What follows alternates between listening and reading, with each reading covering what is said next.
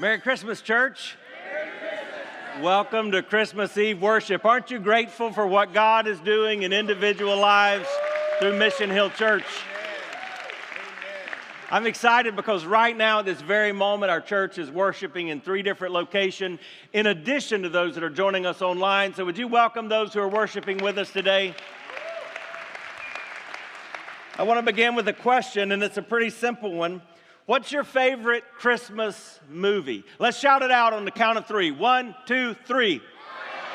I didn't understand you, but I asked that question at a family dinner earlier this week, and there were a lot of different answers. Some said Elf. Anybody else, Elf is your favorite movie? Others said Santa Claus the movie, or Rudolph the Red-Nosed Reindeer, the original version, or The Grinch, or A Christmas Carol. I said Die Hard, don't judge. But I think my real answer really would be White Christmas, or probably actually Home Alone. What happened next was really interesting because one of my sons, who was such a good thinker, he began to share that he thought all Christmas movies really are kind of remakes of the great Christmas story, A Christmas Carol. And then someone around the table said, explain. And so he began to explain, and this is what he said. There's always a problem. There's a character that is kind of separated from everybody else, either because of moral choices in their life or maybe physical separation. But then something significant happens. It transpires, and by the end, everything works out. Love makes a way. Take little Kevin in the original Home Alone. You remember that story, right? He's separated from everybody physically, but he's also separated emotionally. He feels like his family doesn't love him. He feels like he has been left out. But by the end, through a series of very bizarre events, he defeats the wet bandits. And he eventually realizes he loves his family. Even Buzz, his sometimes bullying older brother, and yes, even his crazy cousin who wets the bed. Love made a way. You see, there's a reason that this is kind of woven into every Christmas story. The story of the Scrooge, the story of the Grinch, the story of the Buddy the Elf, and even, yes, John McClane. Christmas is all about love making a way. Why? Because when we were separated from God because of our sin, God sent His only Son, Jesus, as an act of love. And love made a way for us. I want you to hear that this Christmas. That's the essence of the Christmas message. God loves you. I want you to personalize that. I want you to say, God loves me. Let's say that. God loves me. Yes, He does. I want you to pray with me. So, Father, in the name of Jesus, help us understand, help us experience, help us then live out your love like never before, giving us what we need that we don't have, teaching us new things and making us different because we've encountered you, Jesus. And so, Lord, let my words be your words and my thoughts yours, even as I speak in these next few minutes. In the name of Jesus, amen. We've been journeying through this little book at the end of the Bible. It's called 1 John. It was written by one of Jesus' disciples named John. He's about 90 years old by now. He's writing to encourage fellow followers of Jesus Christ. His message is pretty simple. This world is not your home. But if you're a follower of Christ, you're heading home. And so we've been walking through chapter by chapter as he says, head home with joy, head home with peace, head home with hope. And today we're going to see that he says, head home with love. Love is the theme. He uses that word love about 30 times in this little book that just has 5 chapters. And about half of those times are here in chapter 4 in these few verses we're going to read right now. 1 John chapter 4, beginning in verse 7. Dear friends, let us love one another. In the Greek language there, he literally says, beloved, let us love. It's the same word. You who love, let's keep loving. For love comes from God. Everyone who loves has been born of God and knows God. Whoever does not love does not know God. Why? Because God is love. Say that phrase. God is love. This is how God showed his love among us. He sent his one and only Son into the world that we might live through him. This is love. Not that we loved God, but that he loved us and sent his Son as an atoning sacrifice for our sins. Dear friends, since God so loved us, we also ought to love one another. No one has ever seen God, but if we love one another, God lives in us, and his love is made complete in us. Oh, friends, that is the Word of God. Let it bless your heart and mind this Christmas Eve. What does it teach us about love? First of all, it teaches us that God loves us. Say that with me. God loves me. God loves me. Yes, he does. That's the message of this. When we were separated from God because of our sin, God sent his only Son, Jesus Christ, and as an act of love, he made a way for us. Now, there's a lot of confusion about what love is. For example, in the movies, there's a lot of confusion. But just take the movies of which there are about 1 million, Hallmark movies. What is love in a Hallmark movie? This lady moves to the big city. She tries to find love. She fails. So she goes back home to her small town. And what does she find? A handsome doctor. And she falls in love. Every Hallmark movie, it's exactly the same. Is that love? Let's answer that. No, that is not love. Somebody said yes. What about music? Do we find love from music? Is it what Taylor Swift says? A love story, you'll be the prince and I'll be the princess. It's a love story, baby. Just say, some of you know too much Taylor Swift. Or what about the 90s? What is love? Baby, don't hurt me. Don't hurt me no more. Or the 80s, it's Def Leppard. And what did we learn about love? Love bites, actually. I'm glad you didn't know that one. But how about the 70s from the Beatles? All you need is love. Or you can go back to Elvis in the 60s. Can't help falling in love. No, I don't think we find love from music. So what is love? If you heard, this is the phrase. This is where in the Bible we find that phrase that's repeated, even by those that have never walked in a church. God is love. Notice what it doesn't say. Love is God. That's how some people think today. That love is God and you've got to love everybody in all the same ways and accept how they live and just bring them in regardless of what they do. That's not what this says. Nor does it say that God is loving, though he is. Love is not just an action that God does, and it's not just one of his many attributes. Love is the essence of God. Like fire is heat, like water is wet, God is love. So what kind of love is that? I thought you'd never ask. He talks about 3 things that we can see in the love of God. Here's the first one. Love always initiates. Love always initiates. That means love always goes first. That's what God did. He loved you before you ever loved him. I've told you repeatedly already, but God loves you. And there's nothing you could do that would make him love you less. There's nothing you could do that would make him love you more. That's what it says in verse 7. Dear friends, beloved, let us love one another. Why? For love comes from God. Love comes from God. God has always gone first. We see this in the creation because it says in the beginning, God. God created all that is. And then out of love, he created mankind. And then out of love, he gave great gifts to mankind. But then mankind sinned. Our great-grandparents, Adam and Eve, they fell short. Sin entered the world, but God still loved. God made a way. And all through the Old Testament, we see through the sacrificial system, through the giving of laws, through the giving of kings, through all the stories, we see the preparation for Jesus, the one who would come and be that permanent way that God made in love to deal with that problem of sin. Because love is the opposite of sin. Sin covers up. Remember what the Garden of Eden took place? Adam and Eve sinned, and what's the first thing they did? They covered themselves because sin covers. What's the second thing they did?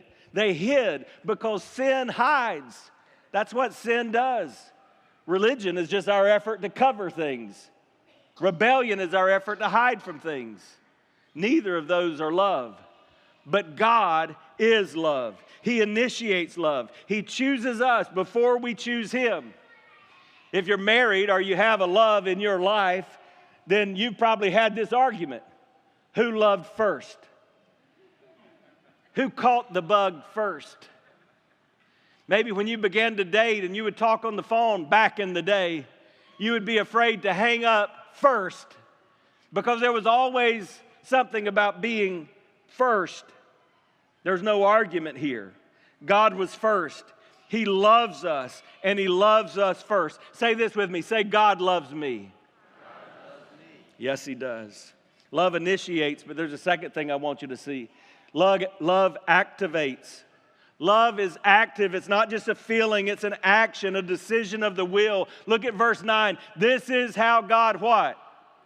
Showed His love among us. Love shows others that it loves. And it does this by being active. This is how God showed His love among us. He sent His one and only Son into the world that we might live through Him. This is a parallel verse to John 3:16. If you know it, say it with me.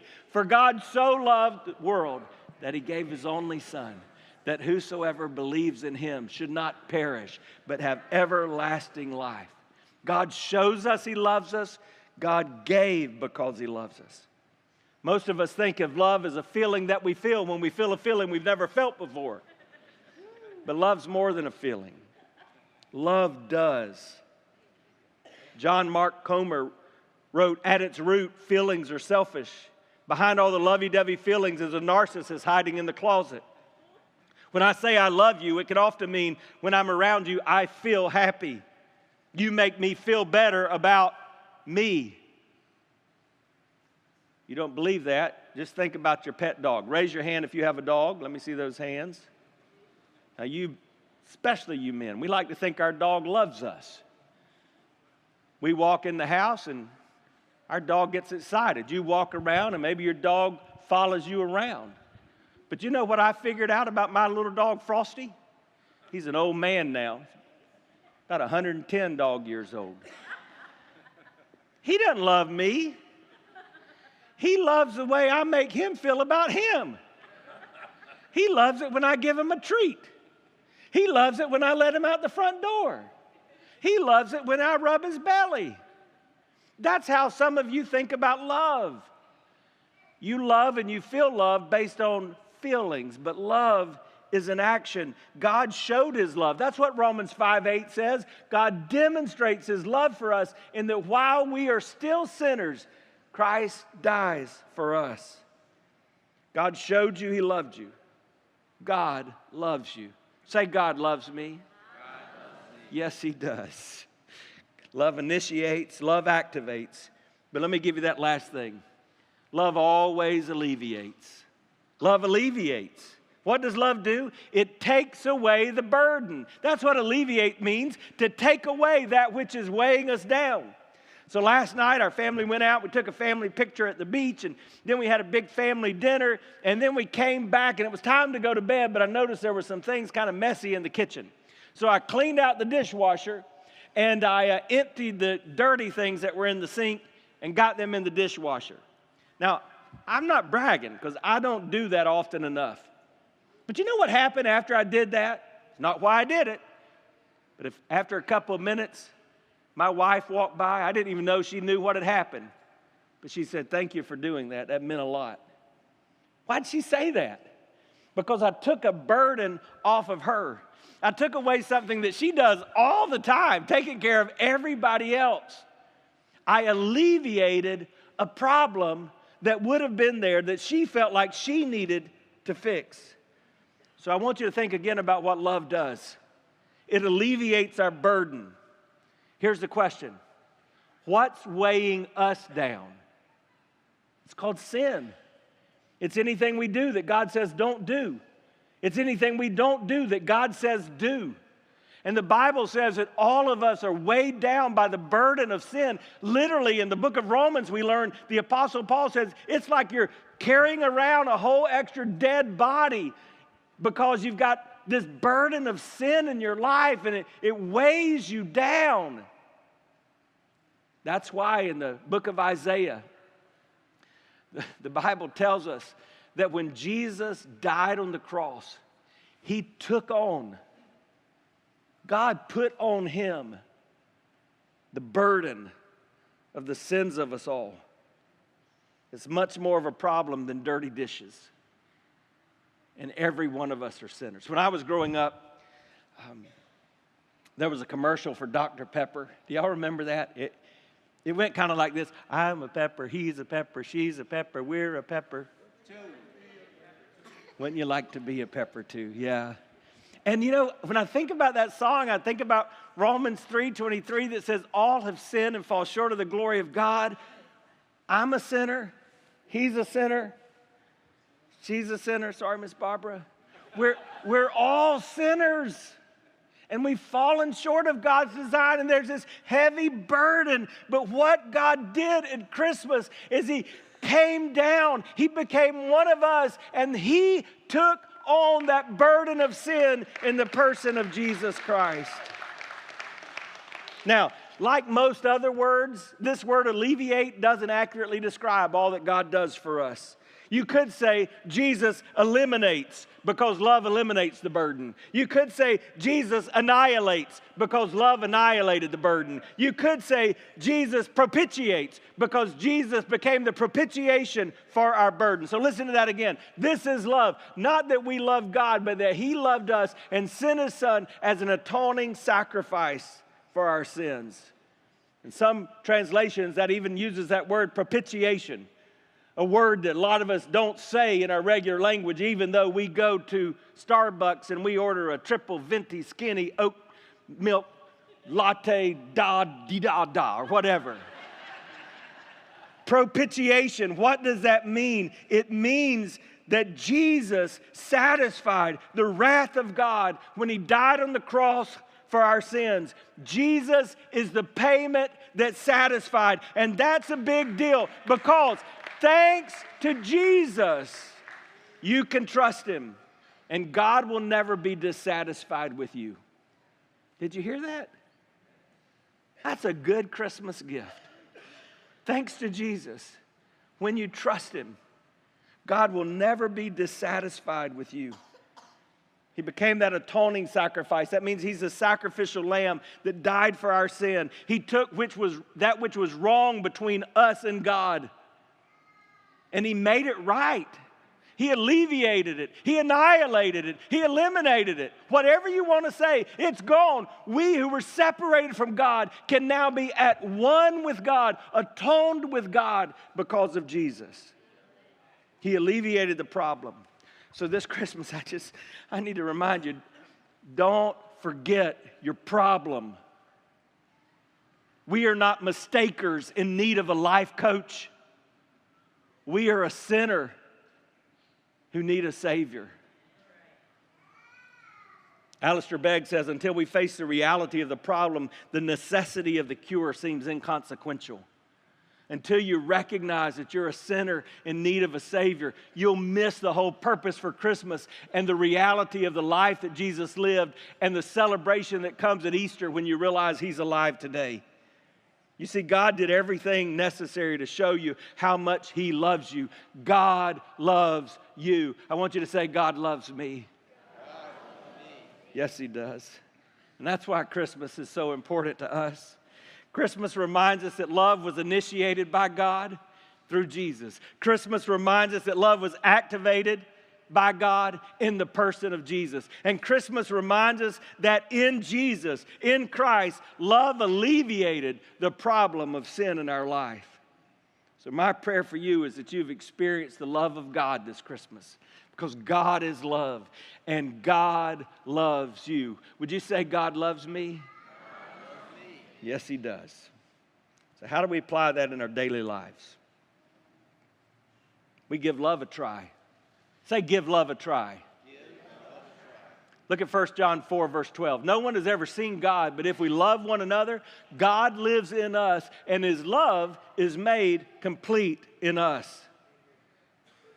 Why do we like the story of Mary and Joseph and the baby in a manger so much? Why does it send those goosebumps down our arm when we see little children pretending to be Mary and Joseph, and we see that little fake baby doll as baby Jesus? Or when we watch a big pageant and we see it performed with regality? Well, why is that so special to us? I think it's because when we see Jesus in a manger, or if we can envision Jesus in the cross, we visualize, we think of seeing Jesus. But here's the problem. We get into trouble because we don't see God like that. We don't have the opportunity like John to see Jesus face to face, to walk and talk with him for 3 years. But did you see what this verse says? If you follow Jesus, that's most of us who are in this place. We profess to follow Christ. If you follow Jesus, God lives in you. God lives in us. Do you understand that? When we truly understand the gift that God has given us in Jesus Christ, when we truly believe that love made a way through Jesus, when we yield our lives and surrender to Jesus, God, the creator of the universe, the infant in the manger, the man on the cross, that God lives in us.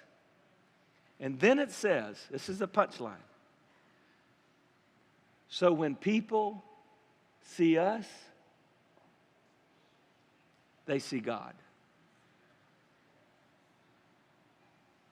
We don't love others so that God will accept us. But because Jesus made us acceptable through his finished work on the cross of Calvary, we must love. So church, this Christmas Eve, I ask you, will you give love a try? Will you look around your little corner of the world and see how you can love like God? As a church, we do this on a regular basis. We demonstrate our love for Jesus. Do you know at least 235 people this year began a relationship with Jesus Christ through the ministry of Mission Hill? Praise the Lord. Many of them walked through the waters of believers' baptism. We demonstrate our love for the city. Do you know that we educate 192 preschoolers in our 2 schools? 130 people from our community come here to study English. We have fed over 9,000 children in 14 schools across our community. That's demonstrating the love of God. We demonstrate our love for the nations. Do you know through your giving as a church, you support more than 3,600 missionaries all around the world? And you in this place have gone to 5 different nations sharing the message of Jesus Christ this year. And by the way, every time we gather, there's about 70 nations represented for the glory of God. And then we demonstrate love. We demonstrate love to the least of these. This year, you've served more than 14,000 hot meals on a weekly basis. You've ministered to about 3,000 people through our food pantry. And every week, people like you connect with about 250 homeless individuals on the streets. I just have to say, way to go, Mission Hill. You have given love a try. You see, when you love like Jesus, you demonstrate love in tangible ways. No strings attached. So I ask you again, are you loving like Jesus? Are you demonstrating his love wherever you go, every day, in tangible ways, no strings attached? If your version of Christianity does not stir up love for other people, you're doing it wrong. And you need to make some adjustments. I'm now a middle-aged man. And I've lived enough life to say this. The best I can tell, the people that truly understand the gospel of Jesus Christ love the most. And we don't see that a lot in our society. We tend to see extremes. We see folks who focus on truth, and we see folks who focus on grace. Folks that focus on truth, man, they'll get fighting mad if they feel like you're violating the truth. But I can tell you some of the most truth-oriented people I've met are some of the meanest people I've ever seen. And then you got folks on the other side. Hey, we've got to be gracious because Jesus is gracious. And so they're focused completely, 100% on grace. And they just ignore things that are wrong in this world. And I just need you to know, because of sin, what we've just talked about, there's a lot that's wrong in this world. And we can't ignore it. The Jesus who came, the Bible says he was 100% representation of truth and grace. The first chapter of John, it says he was full of truth and grace. So here's the deal. We've got to love like Jesus. Why? Because you may be the only Jesus that some will ever see. John was saying the world sees God when they see us love well. So would you be willing to love like God loved you this Christmas season? 3 questions, and then we're done. Number 1, how or where do you need to initiate love? Where in your little corner of the world do you need to be the one to love first? To forgive first? To pick up the phone and call first? How or where do you need to initiate with love? How or where do you need to activate love? What do you need to do? Because love does. I've seen these bumper stickers and they make me really sad. Not only because I probably disagree with a lot of the things the people that have these bumper stickers think, but just listen to what I'm about to say. You may have seen these bumper stickers that say coexist. I want to do more than coexist. I want to do more than just tolerate somebody else. I want to love well. I want to love like Jesus so that when people see me, they see and do and know the love of God. Tolerating or coexisting is not the ultimate value. We're called to love like Jesus. So what do you need to do to demonstrate the love of God in a tangible way? No strings attached in your little corner of the world. By the way, that's not the job of the church. That's the job of you. God has a special calling in your life. There's something He created you to do that only you can do the way you can do it. And if you're a follower of Jesus Christ, He expects you to be out there meeting needs and healing hurt and speaking His truth every day wherever you are. Number 3, how or where do you need to alleviate with love? Now, we can't eliminate sin. We don't have that power. That's why Jesus had to do it. But there's some things we can let go of. Do you love only the people that are like you? Or only the people that make you feel a special way, like my dog Frosty? Are you holding on to a burden or bitterness? It's a good day to remind you that bitterness is that poison we drink while we wait for someone else to die. Maybe today you just need to let go. But remember the big idea. When we were separated from God because of our sin, God sent His only Son, Jesus. And as an act of love, He made a way for us. Oh, this thing. You've probably noticed this fire behind me the whole time. Just a quick confession. It's not real. But that's kind of the best we can do here in Florida, right? It's Christmas Day, and what? It's 75 degrees. I mean, give me a break. I mean, most of us don't have fireplaces in our homes. We do in our house, and I've had the wood in it. All I've got to do is throw a match to it for like months, and I just haven't had the chance. Usually, we just have to settle for the fireplace channel on the TV. There's a problem with this, though. It looks good, but it doesn't do what fire is supposed to do. Remember, fire is heat. Like water is wet. Like God is love. And a fake fire doesn't put out heat. And a fake Christian doesn't show love.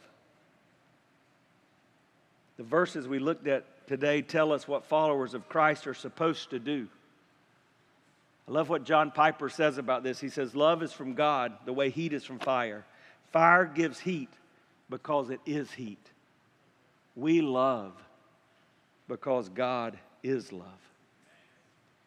If you're a follower of Jesus Christ, God lives in you. Start loving like Him. So what adjustments do you need to make? You need to initiate love somewhere. You need to activate love over here. You need to alleviate or let go so that you can love like God.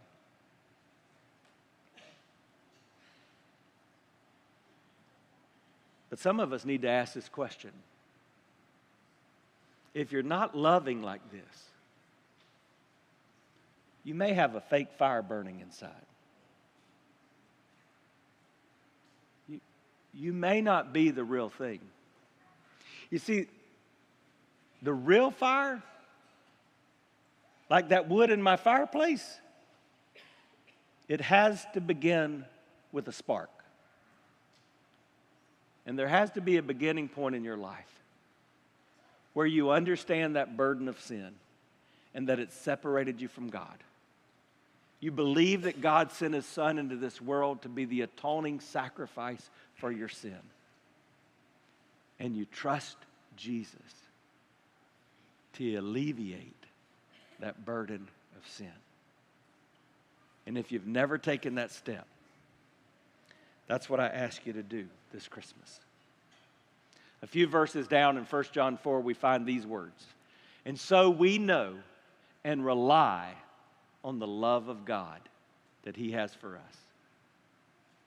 Do you know and are you relying on that love of God? If not, why not today? Remember, when we were separated from God because of our sin, God sent His only Son, Jesus. That's what we celebrate at Christmas. But He came as an act of love. He lived a perfect life. And He died on a cross to alleviate the burden. And love made a way for us. Let's bow our heads together.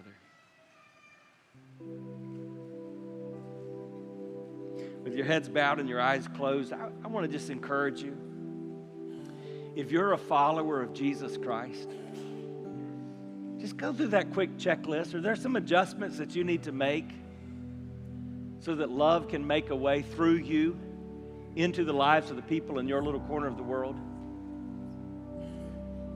What do you need to initiate? What do you need to activate? What do you need to alleviate? But this is Christmas Eve. Let's be real. There's some of us here that have never fully understood what you've said several times, that God loves you, and that out of His great love, He made a way for you. And if that's you, I want to invite you to receive the greatest gift you could ever receive this Christmas, and that's the gift of Jesus Christ. See, all you got to do is acknowledge that you are a sinner, that you've got that burden. You believe that Jesus lived a perfect life and died on a cruel cross as the punishment for your sin. You accept that He's alive today, and you turn to Him and trust Him for the rest of your life. And as you do that, you become a child of God. And you too could say what we learned last week. See what great love the Father has lavished on us. If you've never taken that step, you can talk to God anytime, anywhere. But you can do that here now. And there's no magic prayer, but there are some words that I'd love to lead you in. And if you've never taken that step, maybe you'd pray that prayer today and begin this relationship with Jesus Christ. Would you pray with me? Maybe you would just say, Dear Jesus, just you and Him. Say, Dear Jesus, I know I'm a sinner. I need to be saved. I believe you died for my sins That's why you came. I know you love me. I know you forgive me. I'm ready to follow you. Come into my life. Take control.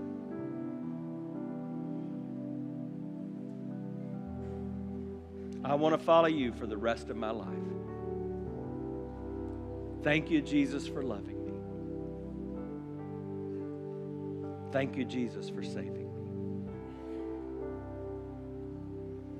I'm asking that our heads stay bowed and our eyes stay closed, but I just want to celebrate with you. I'm not going to embarrass you. I'm not coming to nobody or will draw attention to you. It's just me and you. But if you just prayed that prayer with me around this room, would you just lift your hand up so I can welcome you to God's family? Welcome to God's family, sir. Welcome to God's family. Welcome to God's family. Welcome to God's family. Over to my left here, welcome to God's family. All around, welcome to God's family. It's the most important thing you could ever do. So, Lord Jesus, we thank you today because you're changing lives as you've done throughout history. You're doing here today. And we give you praise and honor and glory for this. In the mighty name of Jesus Christ. Amen. Amen. Would you give God praise for lives that have been changed here today? Praise the Lord. Hey, this is what I want you to do. Would everybody take this card that was in your seat? Just put it in your hand. Just hold it up. Put it in your hand for me. Looks just like this. Take this card. Because this is a survey. And on Christmas Eve, we want to make sure everybody fills out this survey. Now, you've probably already filled out the front, but on the back, there are 4 letters. Everybody can circle one of these letters. For example, if I were sitting here, I would circle that first letter, the letter A, because it says I already became a follower of Christ, all right? So if that's you, if you're already a follower of Christ, just circle that for us, and you might have a prayer request that you put there at the bottom of the card. B, maybe you're a follower of Christ, but you saw these 5 individuals that walked through the water of believers' baptism. Wasn't that exciting? Maybe you need to follow Christ in believers' baptism. Circle the letter B. Maybe you became a follower of Christ about 3 minutes ago. Maybe you prayed with me. A bunch of you raised your hand, and you became a follower of Jesus Christ. Circle that letter C. That lets us know that you became a follower of Christ. Maybe you just want to know more about Mission Hill. You want to discover more. Circle the letter D, and that'll let us know, okay? So I want you to take this card. There are about 3 things you can do. You can leave it in your seat. You can put it in one of the giving boxes. They're gray giving boxes at every door in this room. Or if it's your first time here, here's what I'd like you to do. We've got a gift for you. Not because it's Christmas, just because you're you. We want you to take this card to the table at the back. It says new here, and we're going to exchange this for a gift, and you can walk away with something you didn't expect today. That would be a big help. We ask everybody to do that every time. Now, I mentioned those giving boxes. Every service that we worship, we have opportunities to give, and we encourage people who are members or regular attenders of our church to give on a regular basis. There are a lot of different ways you can do that. You can text it in. You can go through our app. Some people schedule that with the bank. You can put it in one of the giving boxes. We don't pass a plate, but during December, we're encouraging everybody to participate in what we're calling the 813 initiative. We live in the 813, and as a church, we believe God is calling us to reach the 813, this whole region of Tampa. And your giving encourages us to begin to do that. So we encourage people to give, whether it's $8.13, $81.30, $813, or you could keep going up the scale. Just use those numbers. That's just one creative way we're encouraging people to give in the service. Now, I want to remind you, our 4 o'clock Christmas Eve service is going to be just like this one. I'd love for you to come back, or maybe you'd love to come back and serve, but it's going to be just like this one. We do have a completely different service at 11 p.m. It'll be in this room, and we'll also take communion at that service. It's a little more somber service where we're just reflecting on what Christmas means. Same theme of love, but we'll take communion. The songs will be a little different, and we'll worship the Lord at 11 p.m., and welcome to Christmas. Now, it's Christmas Eve. I told my wife as we were driving home last night, I said, it's weird with Christmas Eve on Sunday. I forgot where I usually am every Christmas Eve because I'm usually out in the hustle and the bustle trying to get some last minute stuff. I can't do that today. I'm kind of busy. And maybe you're busy. We've got opportunities for you. If you want to do some last-minute gift giving, this is a devotional. We'll make it available every year. There's a table in the atrium. Some are wrapped. That's all I need to say about that. The proceeds from this goes to help support ministry to pastors around the world as we go to encourage them in different countries and even here in our region. We're going to be back together on New Year's Eve. You got a card on your seat about that, as well as a special service that's becoming an annual tradition the following week, which is called Come Before Winter, just to focus us as we start a new year together. And that's going to be a great time. All right? Here's what I want you to do. This has been a special time. You're filling out that card. I want you just to stand and to worship with us. This is not the end. We're going to come back and end in a traditional way, but just breathe in what we've learned and let's celebrate this truth that love came down at Christmas. Let's worship together.